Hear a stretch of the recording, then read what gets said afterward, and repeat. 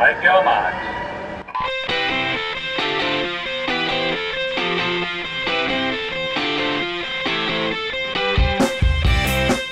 You're listening to the Pool Boy Podcast.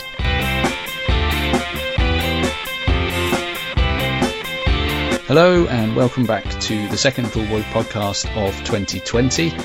Steve Buckley here. I'm joined as ever by Katie Wilde and Bob Ballard.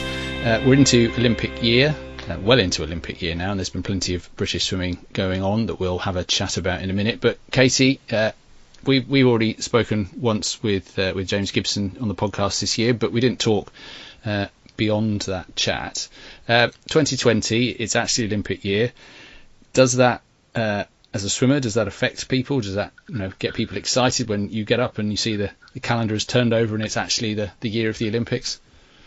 Yeah, I think so. I mean, it's certainly a special year, and I think most people tend to train in kind of 4-year blocks. So it is the fourth of those years, and it's sort of the culmination of all the work you've put together.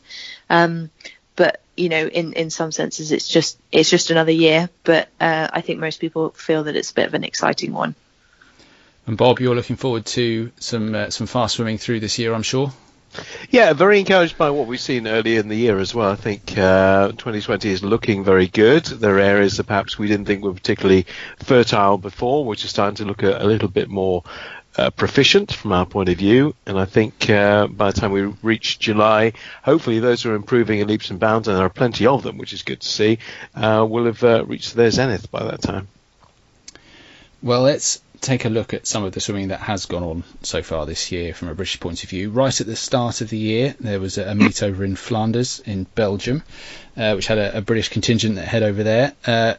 Someone who stood out amongst those British swimmers, Katie, was Freya Anderson, who had an absolutely fantastic opening to her year with some very fast swimming, 53.8 in the 100 free, and notably a 156.0 in the 200 free, which was a big PB for her. So a great way to start the year. Yeah, I think she's coming off such a successful short course season. Hopefully she's coming into 2020 with a lot of confidence. But I think a lot of people have hoped for a while, including me, that we would see what she can do in the 200, because I'm just not sure we'd seen the best of her in that. And we'd certainly seen some promising signs from her short course races. But, I mean, that's an absolutely fantastic swim, a huge drop for her, I think. So looking like she might be adding another event to her lineup, hopefully, for Tokyo. Well, we spoke to her coach, Alan Bircher, on the podcast before Christmas after the European short course, and he was pointing out that she's a great racer, Bob. So she seems to handle herself well on the pool deck in the heat of competition. So it's really great to see her fast and firing at the start of this year. And she's becoming metronomic. What she's doing on a regular basis. She doesn't ever seemingly drop from that very high standard she set herself, and also there's been set by Mr. Bircher along the way. She just looks great, and everything she sets her mind to, every task that she is involved in, you just sit back and go, wow, she's doing it all the time. I think the world will be taking notice. Certainly people in this country will be absolutely amazed at the progression she's making and the consistency that she shows all the way through. So she's the ones definitely we'll be looking for in Tokyo in a big way too. There'll be a big expectation on her shoulders as her first Olympic Games, and that's some people say you're often best at your second Olympic Games, but I think that she's got so much confidence she's built up from 2019, both short course now, long course, the early part of 2020, that I think we have every right to expect her to deliver. Well, big things in prospect for her this year, we hope. Another swimmer in Flanders who started himself off well for this year was James Guy. He posted 49.5 in the 100 free, and probably more impressively a 147.5 in the 200 free. Now, when you spoke to him after ISL London, Bob, he was talking about how he was getting his engine back. I think he used the term, and it's great to see him kind of convert that speed he showed in the short course pool into a long course pool. I think what James has got to establish this year, that he's not just a great relay swimmer. When he first came to the fore in Barcelona, he was swimming fantastically quickly individually, and now we know he's absolutely rock solid as a relay swimmer, and probably hasn't done himself justice in individual events. So 2020 is a time to change all that, change it for the better individually, and keep that consistency in the relay. And I think he knows, again, he's one of our big hitters, he's one of our high-profile swimmers in this country, that he has got to now deliver individually to add to being, you know, the bedrock, the fulcrum, if you like, of our relay team. So he also posted a good 100 butterfly time, 52.2, which is not a bad way to start the year, Katie. Any feel for his balance between fly and free this year? Do you think he'll keep going on the fly for the medley relay at least, but might that be his individual focus as well? I'm not sure. It's difficult because he won't want to let the freestyle focus drop either, because the men's 4x2 is in such good shape. He's got two, you know, really good medal prospects. So I'll be honest, I've got no idea. I would have thought he's training for both and hasn't really changed too much in terms of focus. Obviously he's had that coaching change, which seems to be going really well for him. It's just good to see him looking happy in the pool and swimming so fast, and you know, obviously this will be an important year for him. I want to see him do a really wow 200 fly though. I don't think we've seen one yet, have we? One where we've gone, that's what he's really capable of. Don't think we've seen a 200 fly that really takes your breath away yet. Certainly not for a couple of years anyway. So, but whether that will become a focus of his, or whether he'll even swim it at British Championships to try and qualify it for Tokyo remains to be seen. But certainly he started the year very well, which is what we wanted to see. A week after that meet in Flanders, there were some people in action at the Euro meet in Luxembourg. Just wanted to highlight one of our up-and-coming swimmers, Matt Richards, 49.95, to open his sub-50 account for the year, Bob. He's the coming man in the 100 free. We have so many 4x1 possibilities here, so many potential options for the 4x1, and the people that probably up until 12 months ago, for the most part, we'd never heard of. So it's like, you know, there's a new school of 100 meters freestyle male swimmers out there who are just doing amazing things, and they tend to be 15, 16, 17, 18 years of age as well, which is fantastic, not only for here, but for Paris in 4 years' time. So our 4x1, which has been, you know, very either inconsistent or certainly had no depth for many years, is looking as strong, I think, as it ever has done. Well, it certainly makes for an interesting battle in that event at British Championships. A few other names in there. There's Lewis Burris swimming very fast over in the US, and obviously James Guy and Duncan Scott in there. So possibly we could put together quite a strong quartet when you consider that Ben Proud and Scott McClay swam in that event last year as well. So plenty of competition to get on that squad, which is always great to see. I don't think Ben will get a swim, do you, the way things are looking? Well, I mean, it's hard to say. I mean, he swam 47 something at Worlds last year. It certainly won't be his focus, I don't think. Kate, I don't know if you have a different view on that, but from speaking to James, it just seemed to be something that would come out of the training he's doing anyway. Yeah, I think we've spoken about this before. I think if you're a real pure 50 swimmer, it's quite a lot to ask for someone to step up to 100. And I think, you know, his focus really will be on that 53. But I mean, he's stepped up before and given us some great relay performances, so I wouldn't be that surprised to see him do it again. But I guess it just depends whether or not we even take the team. Well, they have a time to make at trials. I can't call it trials, at British Championships. Well, I mean, and also throwing into the mix somebody who's been consistent and also does a range of events. Joe Litchfield could be in there too. Yeah, he suddenly seems to be a sprinter in all strokes. So another wild card perhaps in that event, but we'll see if 4 of the guys at trials can put that together and get that team qualified. They obviously have the spot in the Olympics if British Swimming want to take it, so that'll be an interesting event to keep an eye on. I mentioned Lewis Burris there. He's been swimming out in in the US in the collegiate system. And there was the SEC Championships going on last week. Some very fast swimming there from Anna Hopkin, Katie. I mean, I don't profess to understand yard swimming at all, but people who know it rather better than I do were saying very complimentary things about her relay splits in particular, but she does seem to be going well over there. Yeah, she's. I mean, just to put it into perspective, you get a huge number of the very top US swimmers going through the college system over there, and those tend to be the competitions where American records are broken. Anna did the fastest 50 freestyle relay split that there's ever been, and she also did the third fastest 100 freestyle time that there's ever been, which is just incredible when you see people like Simone Manuel have been through that system and hold the fastest time ever. She's not far behind, and that's an Olympic champion we're talking about. So I think we should be really excited about her and just how far she can go, because she's improving all the time. I always have echoes in my mind when we talk about our British swimmers going to America of what it meant for people like Steve Parry, for example. He said that he wouldn't have been the swimmer he became if he hadn't been to America. Maybe that's the same for Anna.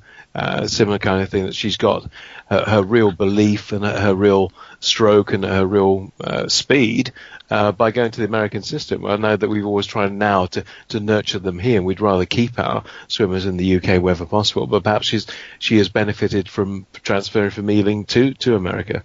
Yeah, I think so. I mean, she's made huge improvements, and I think she was at the University of Bath before that. But it seems that she's really come into her own ever since she's gone out there. And I don't think she's reached her peak. I think, at the moment, we don't know how far she can go. Well, it's another swimmer to keep a close eye on as we run into British Championships, and hopefully some fast swimming from her there. Most recently, we've seen a large contingent of British swimmers competing over in Bangor in Ireland in the McCullough International. I don't know if I said that right, so apologies to any Celtic listeners if I've completely murdered the pronunciation there. But yes, a big contingent over in Bangor in Northern Ireland to compete in that meet over there. We will talk about the events that unfolded in that meet in a minute. But earlier on, Katie and I spoke to someone who was swimming over there. That was Hannah Miley, who was swimming her second long course competition of the year, as she pointed out to me. So let's have a listen and see what she had to say. So, fresh from a journey across the Irish Sea at the weekend, we're very happy to be joined by Hannah Miley. Hannah, welcome to the podcast. Thank you very much. So we are talking to you on Shrove Tuesday. So most importantly, let's get this out of the way. Have you had your pancakes? Yes, I have. I've had pancakes. Our puppies had pancakes, so I made sure that we got our pancakes out of the way at lunchtime. Very, very organised. And are you a traditional lemon and sugar person, or do you go a bit more all out? I think I did quite a variety. I do love having the sort of lemon and sugar on it, but I try to do something a little bit different just because I enjoy the colours of it. So I tried to do a beetroot one and a spinach one, which I think caused a bit of an outrage in some people because obviously it's not the traditional pancake. But I nearly binned you from the whole podcast, Hannah, on the basis of your green pancakes. But there was a method to it because our puppy doesn't like spinach and stuff, so it was probably the safest one to eat around her because she won't touch it, which is great. But no, we've saved the proper batter, so later on as like an evening snack, certainly get the good old pancakes out with lemon and sugar on top. Fantastic. That's my view of pancakes is lemon and sugar. But there we are. Right. I mentioned there that you were fresh back across the Irish Sea. You had your first, I guess, proper long course hit out of the year over in Bangor over the weekend. How did that go for you? It wasn't too bad. I wouldn't say I was completely fresh. So actually racing in Bangor was my second long course meet. I raced over in Luxembourg in January, but it was the first time getting back to seeing the British guys from like Stirling and Loughborough, and it was really interesting because they changed the setup, so it was heats in the evening, finals in the morning to replicate the Tokyo setup. So it was interesting just kind of going in with that mindset of trying to practice swimming fast in heats and then trying to step up again for the finals.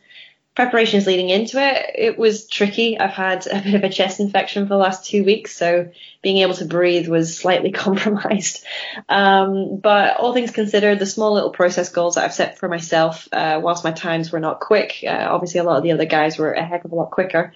For me, I felt it was pretty positive for where I was at and what I was looking for. So it was, it was good. And you said you'd been ill for a couple of weeks, but that aside, has your preparation for trials generally been going? Yeah, it's been good actually. I've really enjoyed it. Just trying to try different things really. As I'm getting a bit older again, my body's responding very, very differently. And since I've had surgery on my ankle in 2018, just the whole process and the shift in my trainings had to be very, very different. And even in my mindset as well. So I'm still learning an awful lot more on what my body's capable of and what I can push myself to. So yeah, I've really enjoyed how training's been going. I definitely feel in the gym it's certainly been the strongest I've been, and hitting out in the pool has been good. It's just that fine tuning of getting everything to kind of line up and match up when it counts. So yeah, I'm still trying to figure out what to do with my body because it's all very different at the moment. Hannah, do you feel that having to make the adjustments that you've had to make since your ankle surgery, do you feel like that's taken any pressure off at all because it's just sort of out of your control and you can just do what you can, or how has that affected you over the last couple of years? It's actually been probably one of the best things I've ever had happen to me. Weirdly, it certainly has taken the pressure off because it's allowed me to stop and take a look back at things and to stop worrying so much about the times. I mean, obviously times are very, very important. And when it comes to trials, you need to hit times in order to go on the team. But as swimmers, we kind of surround ourselves in so many numbers. And as you get older, it's about progression. It's about PBs. It's about getting faster every single time. And you hit those plateaus, and I've hit several plateaus in my career, but nothing compared to this one. So I really had to try and change up my mindset and just look at my swimming differently. And I've actually really quite enjoyed it. And it's allowed me to not have the pressure of the expectation of you need to be hitting this time at this part of the season. You need to be doing this time at that meet. For me, I've just been trying to look at the technical side of things and make sure that I'm executing all my processes the way it needs to be done. So I've actually had more fun in the last like 2 and a bit years, I think, and compared to my whole career. And it's a different kind of fun. But yeah, it's been very fascinating. And, you say that's changed maybe your approach to swimming. I mean, you've had more fun, I think you said there, in the last couple of years than before. Is that, what's kept you going? I mean, you said about obviously getting older and having swum for a very long time. Was that change important in actually keeping you in the sport? Or had you considered maybe calling it a day before that happened?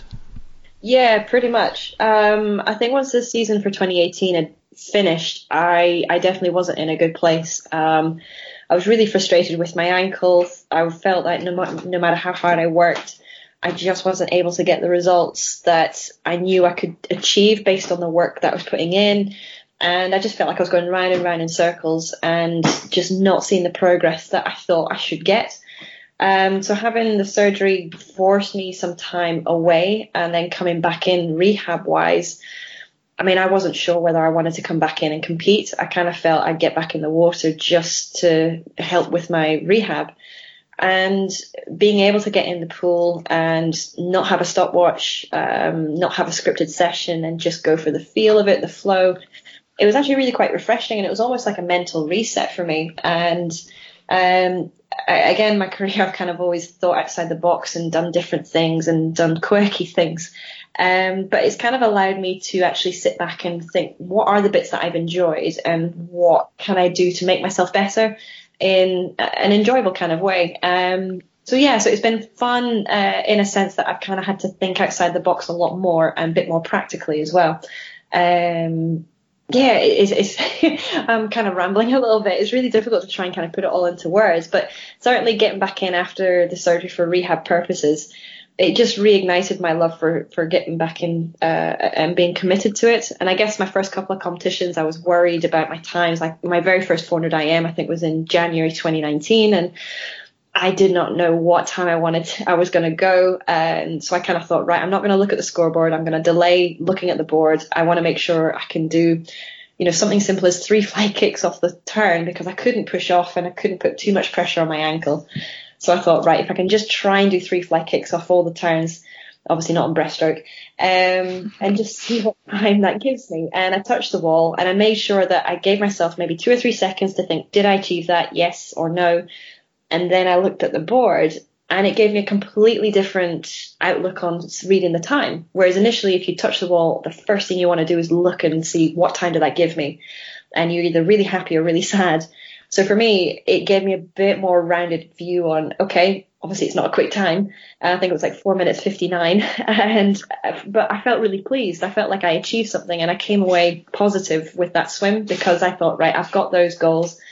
And it's just been kind of building up from there. And just that mindset, I mean, it's something so simple that I thought, why didn't I think of this before? And it's just allowed me to have a bit of fun with my race, not having the pressure of the expectation of, you've got to win this, you've got to hit this time. I just thought, I just need to be able to do more than 3 fly kicks off each turn. And are you still setting yourself little targets like that as your fitness has come back and your ankles got stronger? Or Yes. Yeah, definitely. I am trying to set myself more of those goals, purely just to make sure that I stay in that mindset, stay in that sort of happy, positive mindset. And obviously, I'm aware that my times do need to improve and do need to get quicker, but it's kind of given me a good growth mindset to kind of be more accepting with what comes in and not be so detrimental to myself. Because I guess when you don't get things the way that you want them to go, athletes can be their own worst enemies at time and kind of putting yourselves down. And I don't want to get back into that position again. I think it's really interesting what you said there, because I think, you've been at the top of world swimming for a long time, and when you've had swimmers who are that good kind of on your radar for such a long time, you can almost lose sight of your achievements. And for you to get in the pool after a long period of time out, injured, and not be able to properly push off the wall and still go under 5 minutes on 400 IM, I mean, that's unbelievable. And it just kind of shows how difficult it is to appreciate yourself and to know how good you are when you're in it. We think you're great, Hannah, and it's amazing that you've been like this great for so many years. It's incredible what you've achieved. Thank you. So you came through that period of rehab and you got yourself back swimming, but that will obviously put you out of contention really for the British team last year, quite understandably. Yeah. By my reckoning, and I may have missed one, I guess, but by my reckoning, last year would have been your first year without a senior international long course competition since probably 2005. Would that be right? Yeah, as part of the GB team. I actually did. I went as part of the Scottish team and raced at the US Nationals, but it's the first time that I've not raced as part of GB actually. So that's weird. So how did that feel, sort of watching the team from home, or following the results and not being part of it?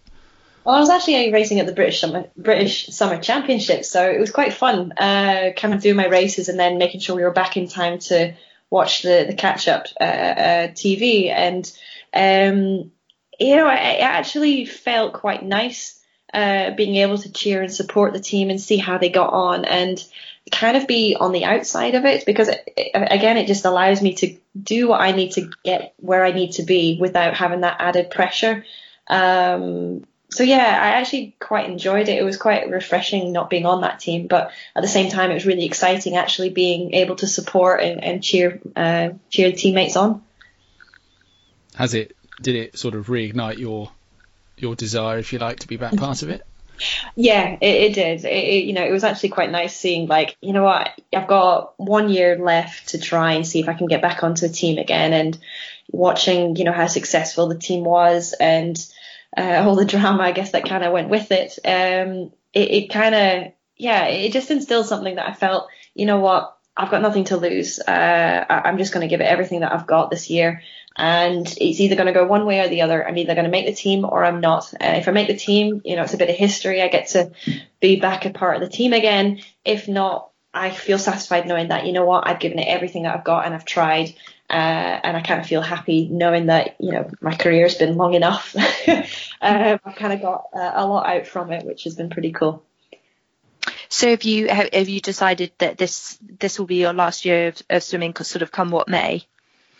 Yeah, probably. I kind of feel like it's definite. If I get asked to do any of the ISL meets, I might maybe go and do that. I'm just kind of taking it blocks at a time, but it's definitely my last Olympic cycle. So obviously, if you were successful in your aim and you made the team for Tokyo, that would obviously be your 4th Olympics. Yeah. Does that excite you? Does that weigh on you? How do you feel about that? Not many people go to 1 Olympics, let alone 4. Yeah, it's just a little bit greedy, isn't it?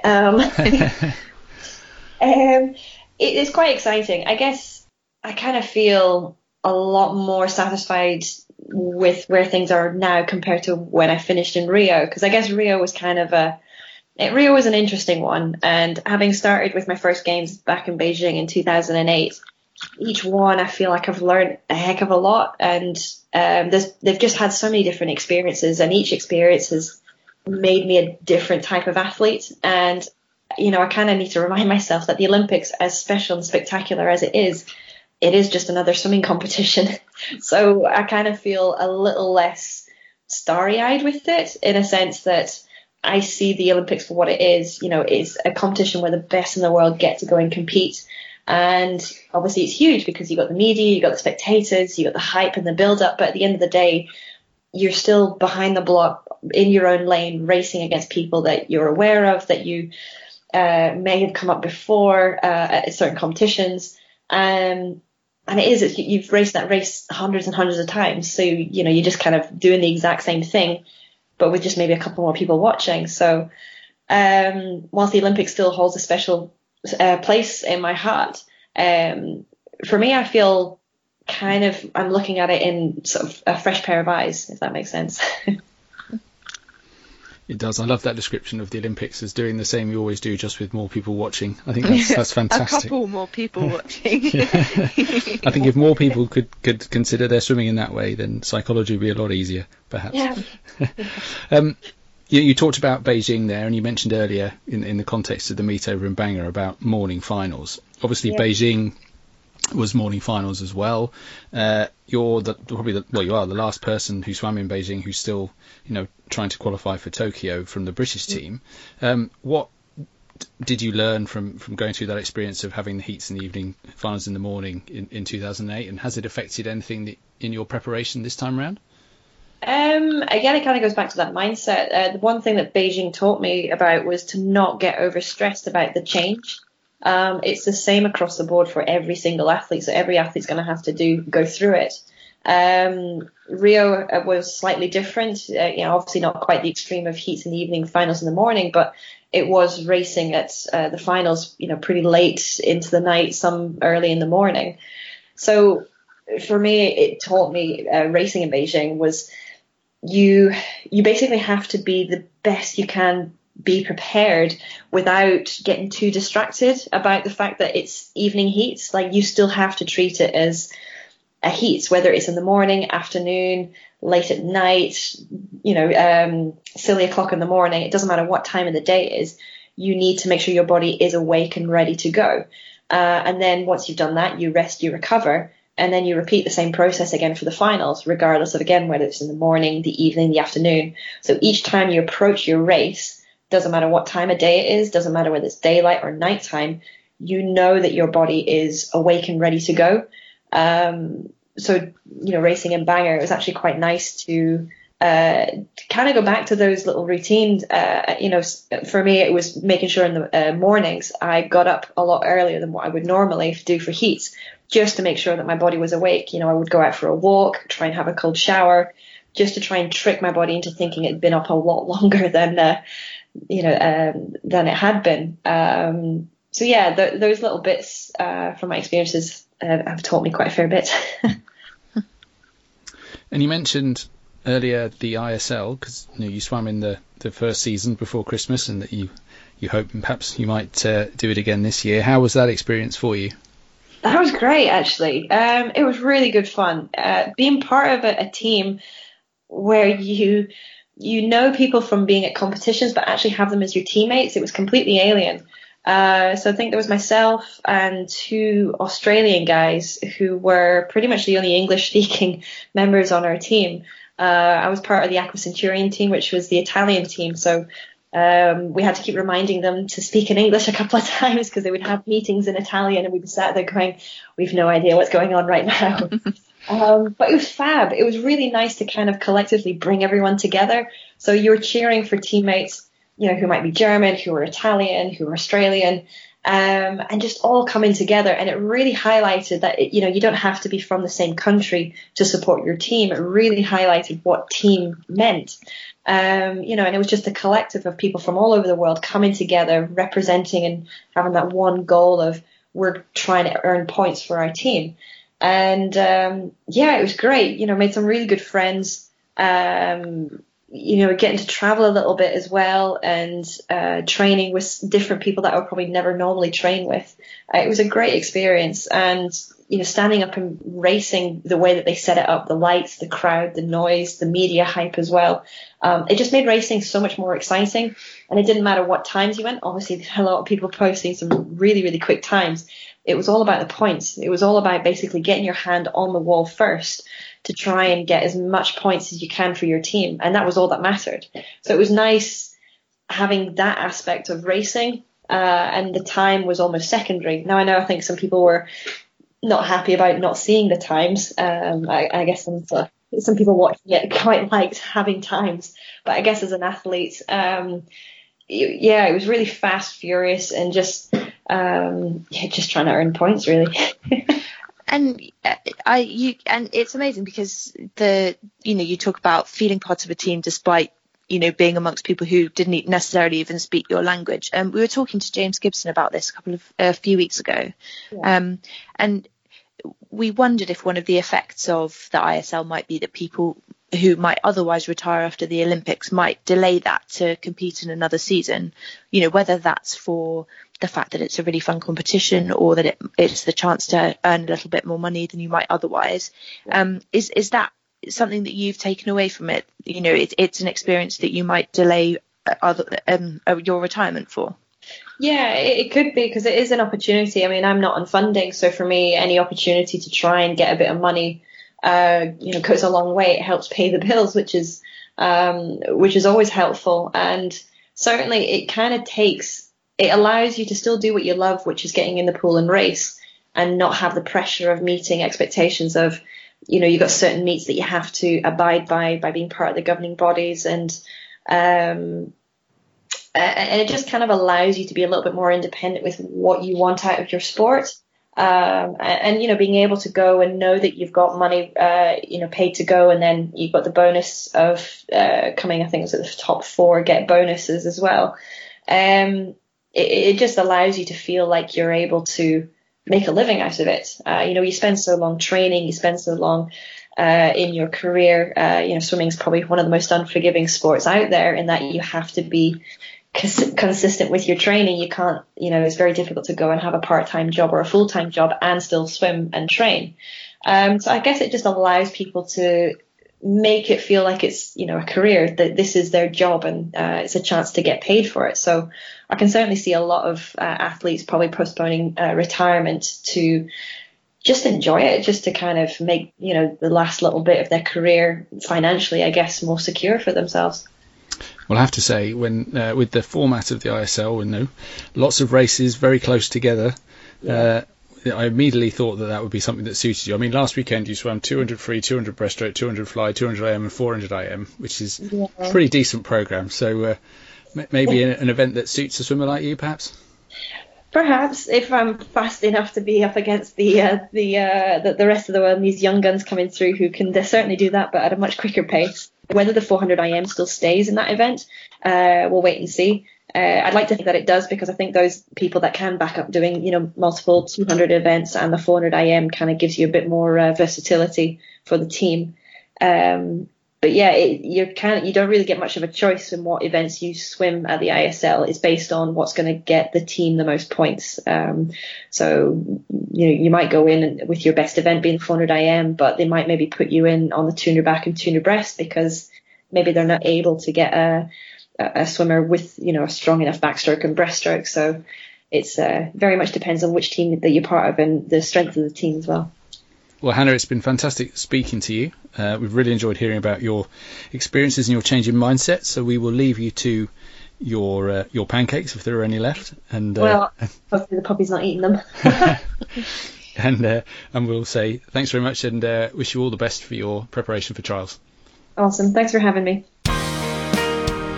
You're listening to the Pool Boy Podcast. That was Hannah Miley sharing some views on her swimming and her swimming over the last weekend and indeed her plans for this year. It was pretty impressive as a meet goes for this time of year, Bob, over in Ireland. Who stuck out for you? Well, Duncan Scott, as we so often say, did everything right, did some incredible times for this time of the year across all events, and is so difficult to beat these days, isn't he? Any event he tries, any event he gets involved in, he does not want to be beaten. He is a true and utter racer, that boy. As, people will put pressure on him, even in events where he doesn't go in as ranked number one in this country, he will do his damnedest to win it, and most times he does do. So, if you're looking for a banker other than Adam Peaty for this summer, you've got to be looking at him, surely. Well, he was in great form in Northern Ireland, posting a 48.8 in the 100 free. He'd gone a bit quicker than that, actually, a week or two before at the Bucks Championships, leading off the Stirling Relay in 48.5, and a 147.06 in the 200 free, Katie. But one of the things that lots of people have picked up on is the fact that he really seemed to be focusing on swimming fast in the mornings. Now, this is something that we saw a little bit perhaps at European Short Course when he set some very fast heat times there and was perhaps not quite as quick in the evening. But in our chat with Hannah, we talked about the impact of morning finals. Do you think practicing in that way has been a key part of his approach? Yeah, I think definitely. I mean, the word that I think of when I look at how ready Duncan is, he's just prepared, and he will do anything to make sure that he is absolutely ready and nothing's going to catch him out for this year. It's such an opportunity for him. He is one of the world's most on-form swimmers coming into an Olympics, and I think it's, this is probably his best chance to medal at an Olympics. It will be a great age for him. He's never been swimming better, and he just seems to really, really be leaving no stone unturned in terms of his preparation. So I think it's really exciting seeing how ready he looks for this.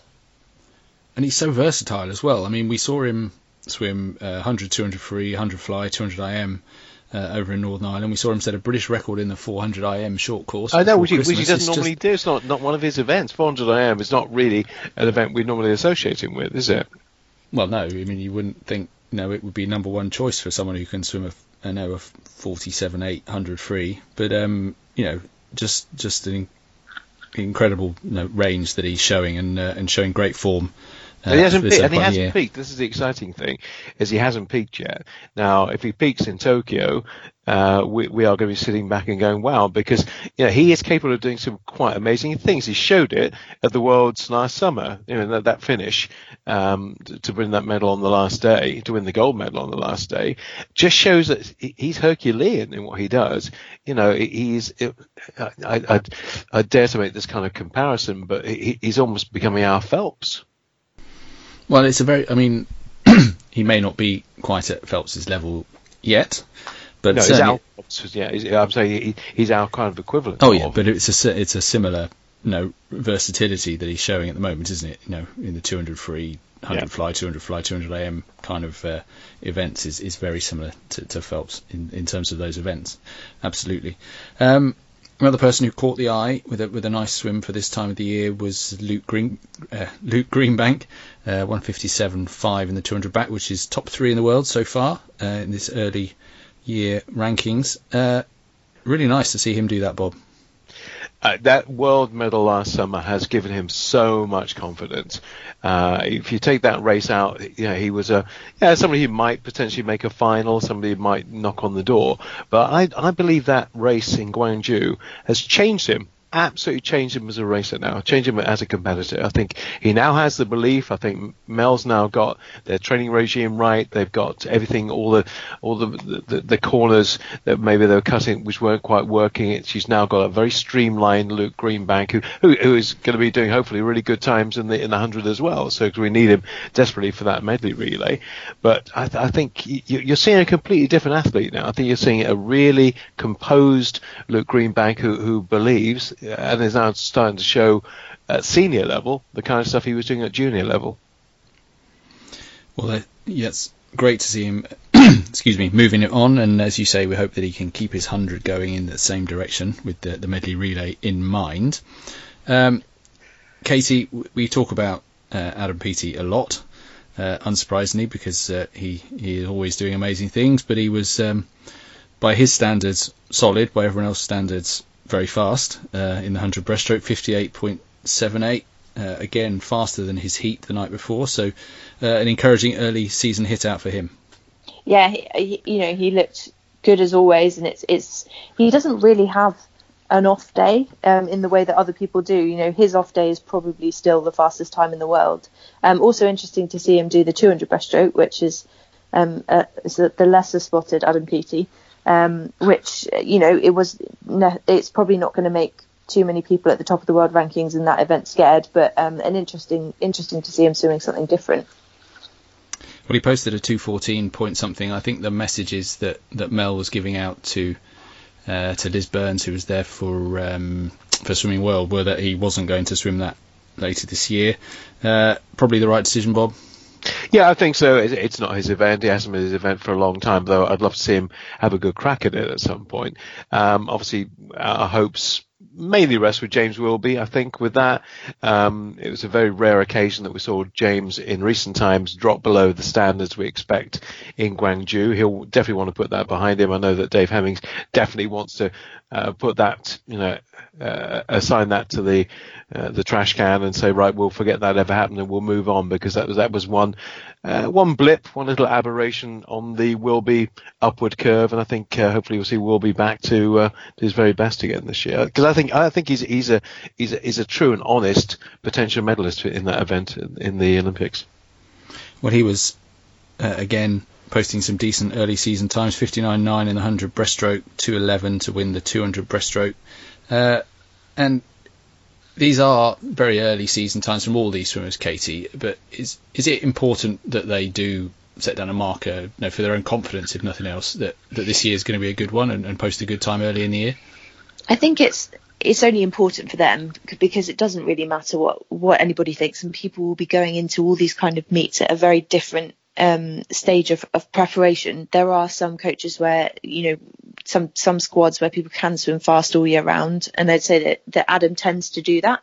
For example, Mel's team tend not to have absolute shockers, but there's still some fine tuning to be done. Certainly, I think it's quite a difficult time of year, January, February. So if you can do something to boost your spirits a little bit in terms of how you're getting on and just put down a marker, it's helpful. But it's certainly not, if for those who didn't have such a successful weekend, I don't think we need to be writing them off right now. Can I throw that hoary old chestnut into the mix here about whether our trials are a bit early or our championships are a bit early vis-a-vis in the Olympic year? I think, from my perspective, there's no point in changing something that has worked pretty well for the last few years. Could it work better if we had it in June, though?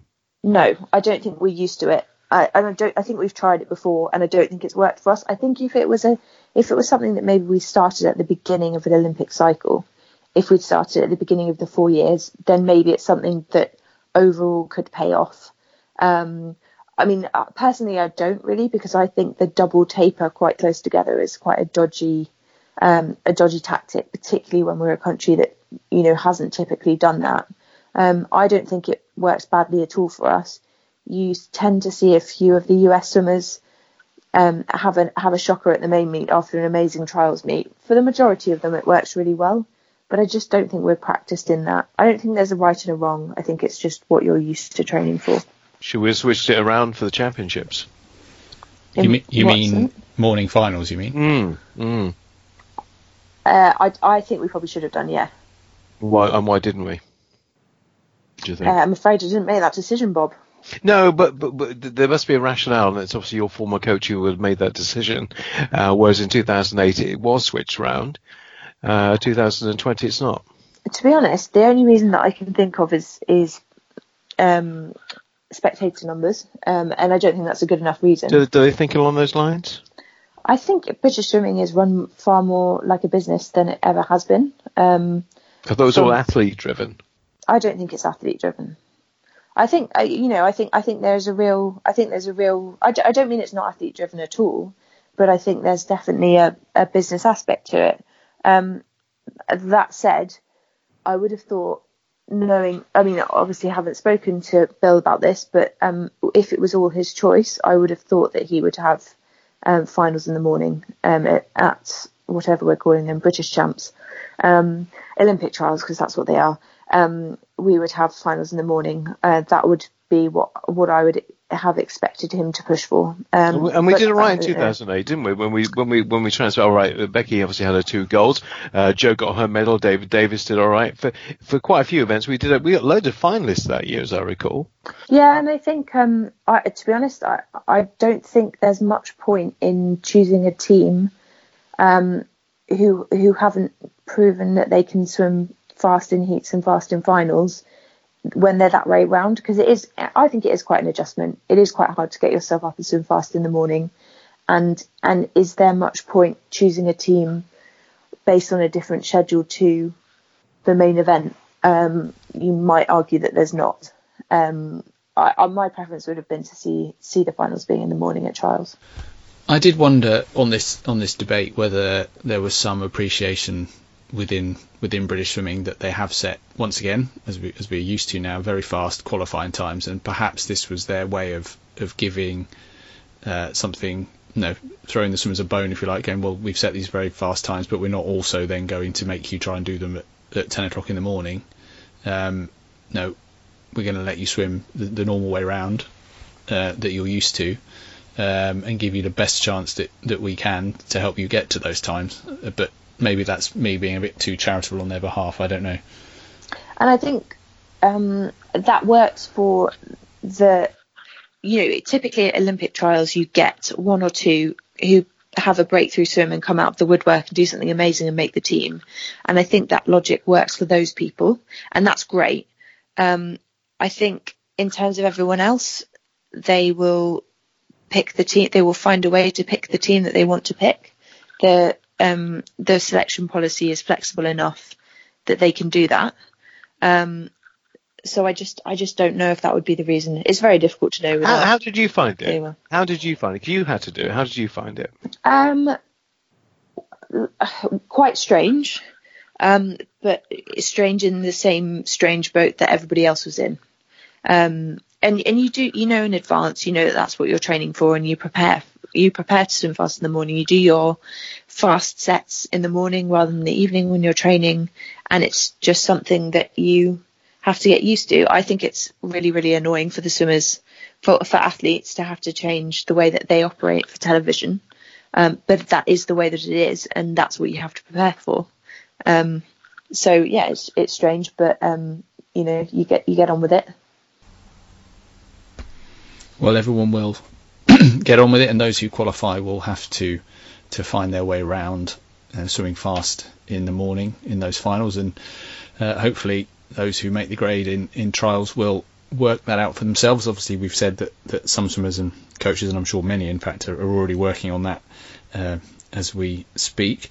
I think time to draw a line under this podcast and leave that debate. I'm sure we will return to it many times between now and April when the championships take place, and indeed we will see how it pans out at the championships themselves. It's been great chatting with you, Bob, Katie, so thank you very much. Thanks very much. Good to be back. And we should say thank you to Hannah Miley for joining us earlier as well. We'll be back with another podcast probably late March, I would think, looking forward to those championships that will select the British Olympic team. In the meantime, you can get in contact if you've got any questions or you want to comment on anything we've said on this podcast. I'm on Twitter @Poolboy or Facebook at facebook.com/poolboyuk, or you can go to poolboy.co.uk/contact to send an email. In the meantime, until we're back with you again, thanks for listening. You've been listening to the Pool Boy Podcast. For more episodes, visit www.poolboy.co.uk/podcast.